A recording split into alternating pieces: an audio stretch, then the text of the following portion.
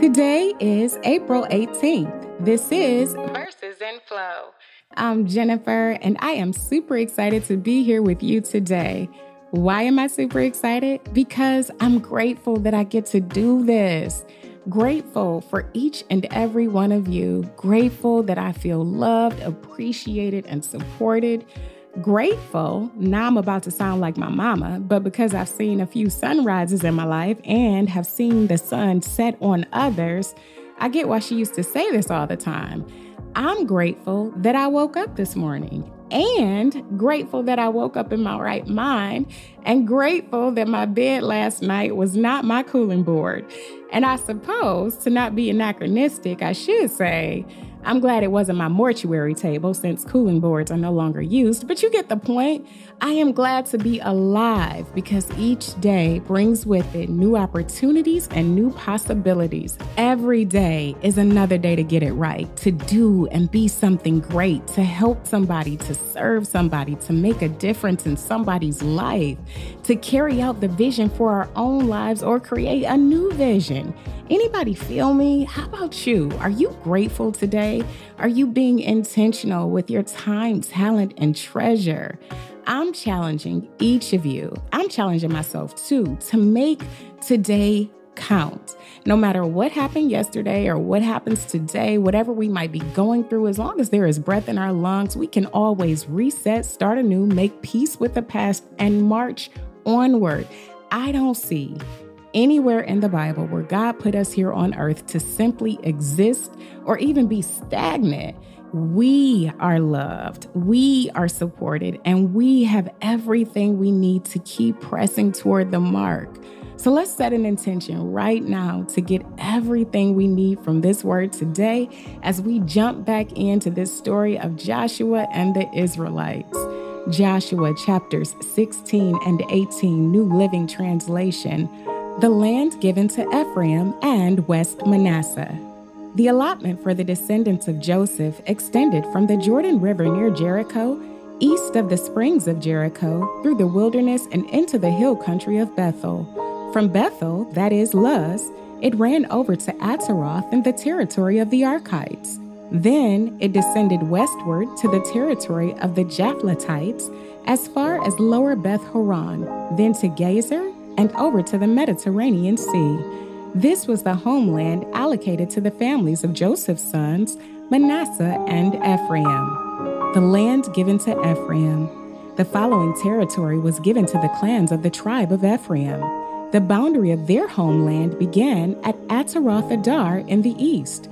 From there, it ran up to Upper Beth Horon, then on to the Mediterranean Sea. From Mikmethath on the north, the boundary curved eastward past Taanath Shiloh to the east of Genoa. From Genoa, it turned southward to Ataroth and Nerah, touched Jericho, and ended at the Jordan River. From Tapua, the boundary extended westward, following the Kana Ravine to the Mediterranean Sea. This is the homeland allocated to the clans of the tribe of Ephraim. In addition, some towns with their surrounding villages in the territory allocated to the half-tribe of Manasseh were set aside for the tribe of Ephraim. They did not drive the Canaanites out of Gezer, however, so the people of Gezer live as slaves among the people of Ephraim to this day. The land given to West Manasseh.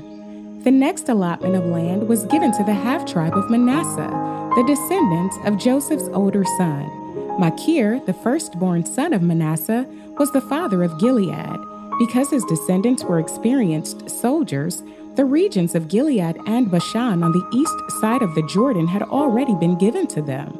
So the allotment on the west side of the Jordan was for the remaining families within the clans of the tribe of Manasseh: Abiezer, Helek, Azriel, Shechem, Hefer, and Shemitah. These clans represent the male descendants of Manasseh, son of Joseph. However, Zelophehad, a descendant of Hefer, son of Gilead, son of Machir, son of Manasseh, had no sons.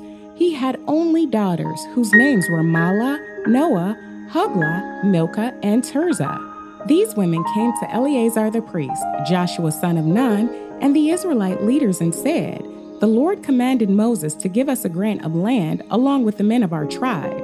So Joshua gave them a grant of land along with their uncles, as the Lord had commanded. As a result, Manasseh's total allocation came to 10 parcels of land, in addition to the land of Gilead and Bashan across the Jordan River, because the female descendants of Manasseh received a grant of land along with the male descendants. The land of Gilead was given to the rest of the male descendants of Manasseh. The boundary of the tribe of Manasseh extended from the border of Asher to Mikmethath near Shechem. Then the boundary went south from Mikmethath to the settlement near the spring of Tappuah. The land surrounding Tappuah belonged to Manasseh, but the town of Tappuah itself, on the border of Manasseh's territory, belonged to the tribe of Ephraim. From the spring of Tappuah, the boundary of Manasseh followed the Kana ravine to the Mediterranean Sea. Several towns south of the ravine were inside Manasseh's territory, but they actually belonged to the tribe of Ephraim. In general, however, the land south of the ravine belonged to Ephraim, and the land north of the ravine belonged to Manasseh. Manasseh's boundary ran along the northern side of the ravine and ended at the Mediterranean Sea. North of Manasseh was the territory of Asher, and to the east was the territory of Issachar. The following towns within the territory of Issachar and Asher, however, were given to Manasseh: Beth-shan, Ibleam, Dor, that is, Naphoth Dor, Endor, Tanakh, and Megiddo, each with their surrounding settlements. But the descendants of Manasseh were unable to occupy these towns because the Canaanites were determined to stay in that region. Later, however, when the Israelites became strong enough, they forced the Canaanites to work as slaves, but they did not drive them out of the land.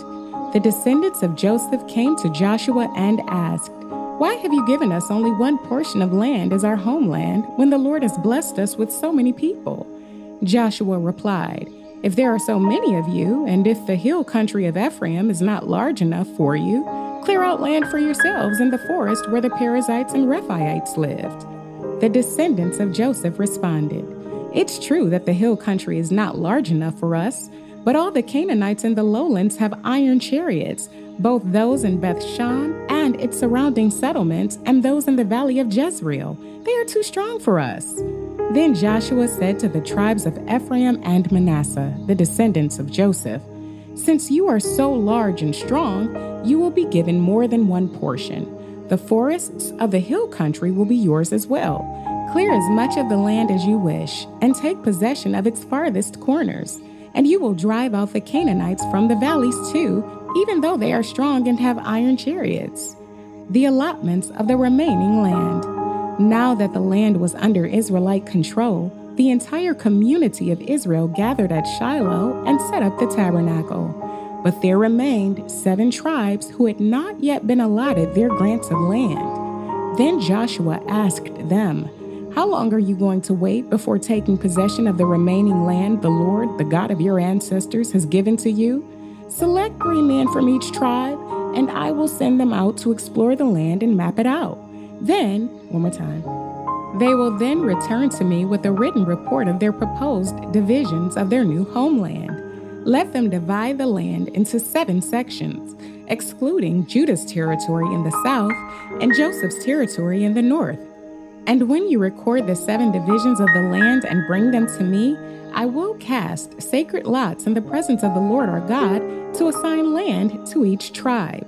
The Levites, however, will not receive any allotment of land. Their role as priests of the Lord is their allotment. And the tribes of Gad, Reuben, and the half-tribe of Manasseh won't receive any more land, for they have already received their grant of land, which Moses, the servant of the Lord, gave them on the east side of the Jordan River." As the men started on their way to map out the land, Joshua commanded them, "Go and explore the land and write a description of it.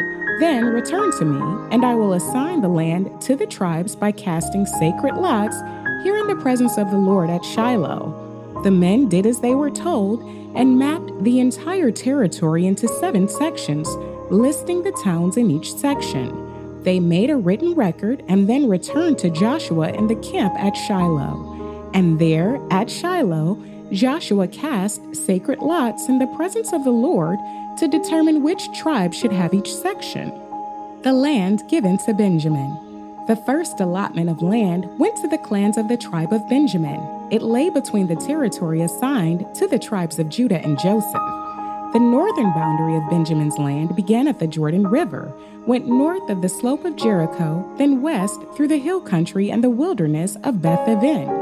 From there, the boundary went south to Luz, that is Bethel, and proceeded down to Ataroth-Adar on the hill that lies south of Lower Beth-Horon. The boundary then made a turn and swung south along the western edge of the hill, facing Beth-Horon, ending at the village of Kiriath Baal, that is Kiriath Jearim, a town belonging to the tribe of Judah. This was the western boundary. The southern boundary began at the outskirts of Kiriath Jearim. From that western point, it ran to the spring at the waters of Nephtoah and down to the base of the mountain beside the valley of Ben-Hinnom, at the northern end of the valley of Rephaim. From there, it went down the valley of Hinnom, crossing south of the slope where the Jebusites lived, and continued down to En-Rogel. From En-Rogel, the boundary proceeded in a northerly direction and came to En-Shemesh and on to Geliloth, which is across from the slopes of Adumim. Then it went down to the stone of Bohan. Bohan was Reuben's son. From there, it passed along the north side of the slope overlooking the Jordan Valley. The border then went down into the valley, ran past the north slope of Beth Hoglah, and ended at the north bay of the Dead Sea, which is the southern end of the Jordan River. This was the southern boundary. The eastern boundary was the Jordan River. These were the boundaries of the homeland allocated to the clans of the tribe of Benjamin. The towns given to Benjamin. These were the towns given to the clans of the tribe of Benjamin: Jericho, Beth Hoglah, Emet Keziz, Beth Arabah, Zemaraim, Bethel, Avim, Para, Ophrah, Kephara Amani, Ophni, and Geba, 12 towns with their surrounding villages.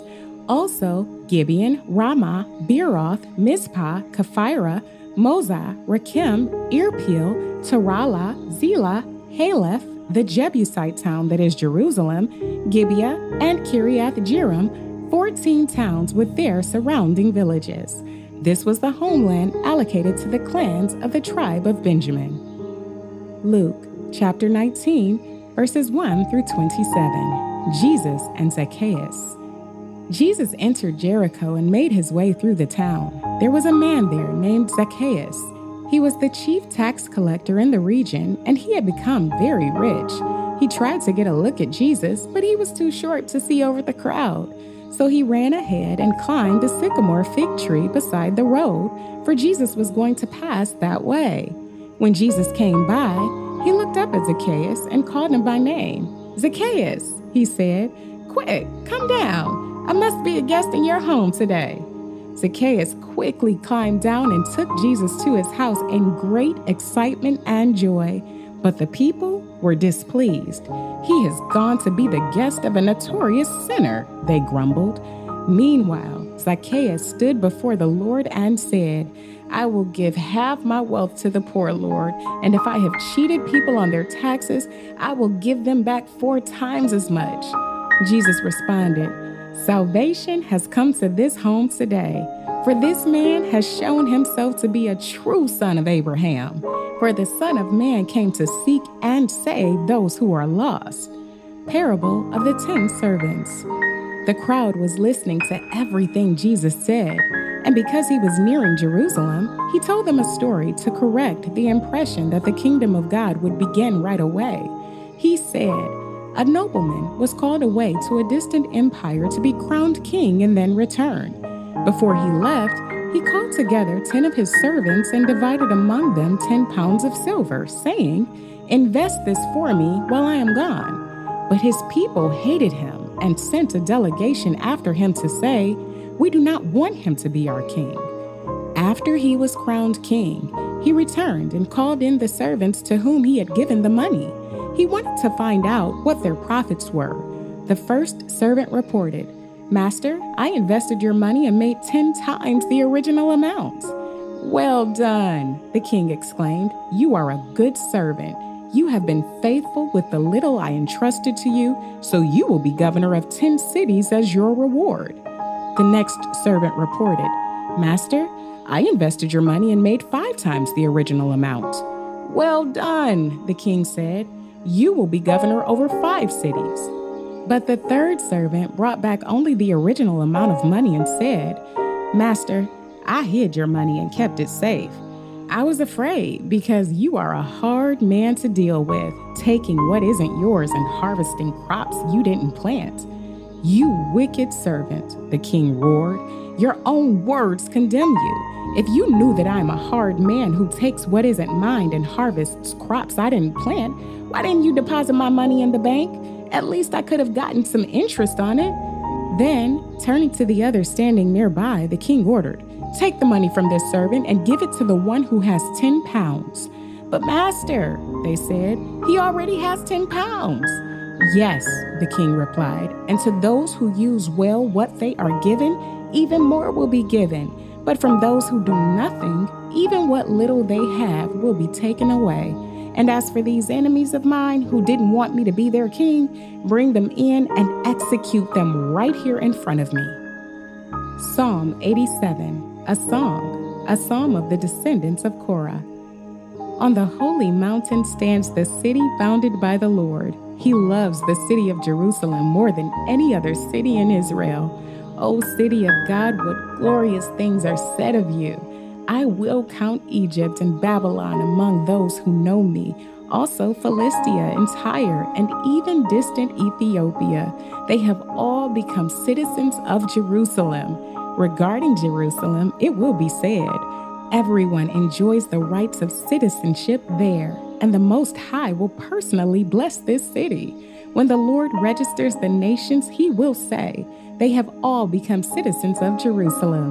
The people will play flutes and sing, the source of my life springs from Jerusalem. Proverbs 13, verse 11. Wealth from get-rich-quick schemes quickly disappears. Wealth from hard work grows over time.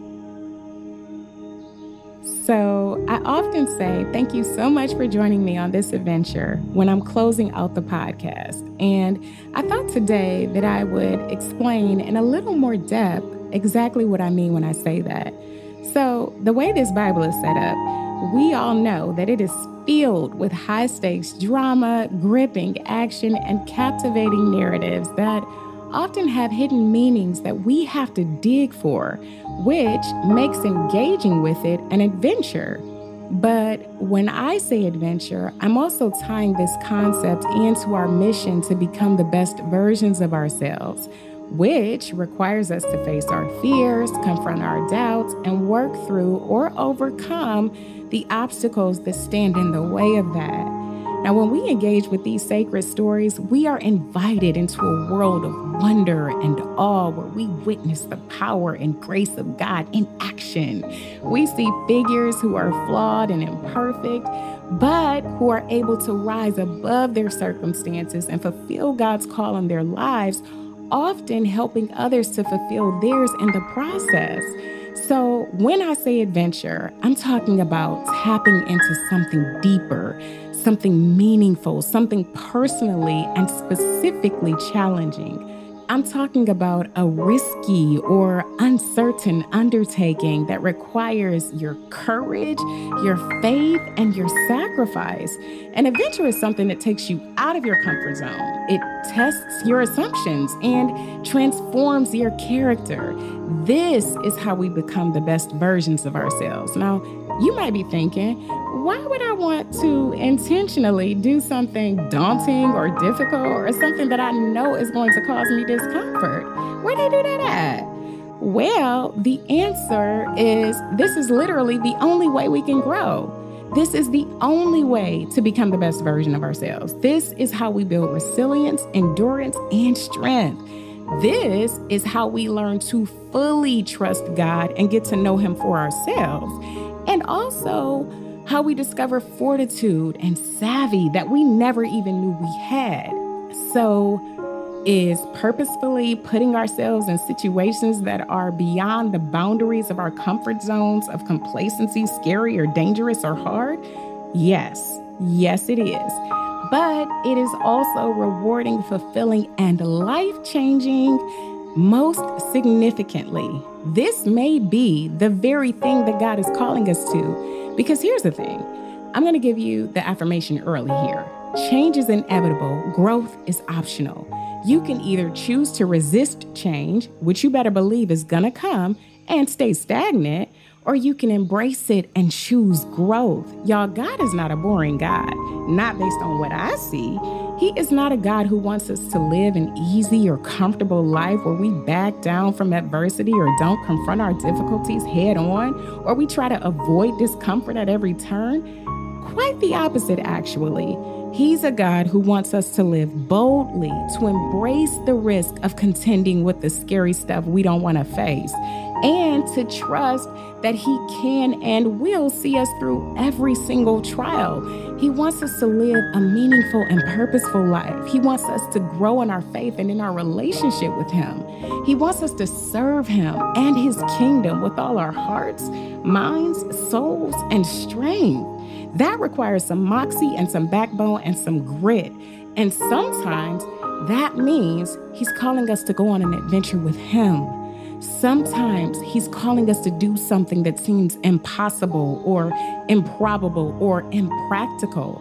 He calls us to leave behind what is familiar or comfortable or secure. Sometimes He's calling us to face our fears or our doubts or our haters. Sometimes He says, I need you to sacrifice that right there. Or I need you to step out on faith right here. I'm not going to reveal the whole thing to you. I need you to trust me. But He never calls us to do something without a reason or a purpose or a promise. He never calls us to do something without His guidance, presence, or His power. He never calls us to do something without His love, His grace, or His mercy. These things are always there for us no matter what, and that's on Mary Had a Little Lamb. And this part, He never calls us to do something that He hasn't done Himself. Think about it. The Bible is full of stories of men and women who were called by God to go on an adventure with Him. And if we have eyes to see, each one of them reveals something about God's character and His plan for our lives. Abraham had to leave his homeland and go to a place that God would show him where he would become the father of many nations. He learned God's faithfulness and got a covenant out of the deal. Moses had to confront Pharaoh and lead the Israelites out of slavery in Egypt. He learned about God's power and His protection, His holiness, and His deliverance. How about David? David was chosen to face Goliath and became the king of Israel, where he faced many enemies and trials. But he was the recipient of God's sovereignty and His mercy and earned the title of being a man after God's own heart. Paul was called to preach the gospel to the Gentiles. He faced persecution, imprisonment, and shipwreck. But he learned about God's grace, didn't he? And His power like nobody's business. Jesus Himself left His heavenly glory and became a whole human being where He suffered, died, and rose again for the salvation of the world. What greater adventure is there than this? None. Zero. And the women of the Bible were just as daring and courageous as their male counterparts, maybe even more so in some cases. They didn't back down from their adventures. Come on here, Deborah. Deborah was a whole military commander who showed us that with the Lord on our side, we can tackle even the most daunting odds. She summoned Barak, a whole man, to lead, I think it was 10,000 troops against the Canaanites, prophesied, and secured the bag and the victory. Esther had to put her life on the line and approach the king to save her people from genocide. She learned about God's providence and His justice too. Ruth demonstrated her courage when she left her homeland, that's an adventure, and followed her mother-in-law Naomi to Bethlehem. Her loyalty, her kindness, and her faithfulness made her one of King David's and Jesus' ancestors. Talk about a reward for your service. Rahab, whose story we just covered, the prostitute from Jericho, she let the Israelite spies hide out at her crib, confessed her faith in God, and because she did that, she and her family were saved from Jericho when it was destroyed, and she too became one of Jesus' kindred. Talk about diversity and inclusion. Jesus has all kinds of people in His lineage. And I could go on because there's Priscilla, there's Mary, there's Jael. Look them up because I'm already doing too much. But y'all know I got to say something about Tamar because she was so slick with it. She posed as a prostitute and slept with her father-in-law Judah so she could secure her future and her family line. Her actions may seem scandalous to us, but she did what needed to be done. She took a huge risk because she was almost dragged to her death. Y'all remember that? But in the end, she too was blessed by God and became one of the ancestors of Jesus. Have I made my point? Do y'all see the pattern here? These stories are not just tales of old. They are examples of how we should live our own lives. We may not be called to confront a Pharaoh or face a Goliath, but we are called to be bold and daring in our faith, to follow God's plan for our lives, and to not be scared to do that thing that we've been trying to hide from or avoid. Nobody ever sat their way to greatness. You got to get up and do something. God is calling us to follow him wherever he leads us, to do whatever he asks us to do, to be whoever he wants us to be. He is calling us to trust him, to obey him, and to love him. He is calling us to grow, to serve, and to glorify his name. He is calling us to live a life that matters, a life that makes a difference, a life that reflects his image and his nature. He is calling us to an adventure. Are you ready to answer his call? Are you ready to really go on this epic adventure with me? Because I'm doing it. I am. Don't leave me out here by myself. I need y'all. Seriously, though, to get God's best, you're going to have to be willing to do some stuff that you may not be all that eager to do. But I'll tell you this, and this is my final thought, and I'm out of here. We are not meant to live a safe or comfortable life, but rather a meaningful and purposeful one. We are not called to conform to the world, but rather to transform it. We are not called to avoid suffering, but rather to endure it with hope and joy. We're not called to seek our own glory. No, ma'am, no, sir, but rather to glorify God. Jesus didn't die for us to be average. He died so we might enjoy the abundant life in him. God is giving you a place in his story. He has given you a purpose in his plan. He has given you, shout about this, a portion in his inheritance. Don't let anyone or anything distract or deter you from getting what's yours. And so, Heavenly Father, Lord, we thank you. We thank you for this opportunity to learn from your word and to play a part in your larger story. We thank you for the stories of your servants who went on an adventure with you. We thank you that we have their example. We thank you for your call to each one of us, and we are willing to follow you wherever you lead us, to do whatever you ask us to do, to be whoever you want us to be, because we trust you, we believe in you, we have faith, and we know that this is the way to honor you and show you how much we appreciate all that you have given us. We will not be like the servant who buried the treasure and did nothing with it. Lord, we thank you for your son, Jesus Christ, who showed us the way of obedience, the way of faithfulness, the way of sacrifice. Lord, we thank you for his love that led him to die for us and rise again for our salvation. Lord, we thank you for his grace that empowers us to live for you and that saves us from ourselves.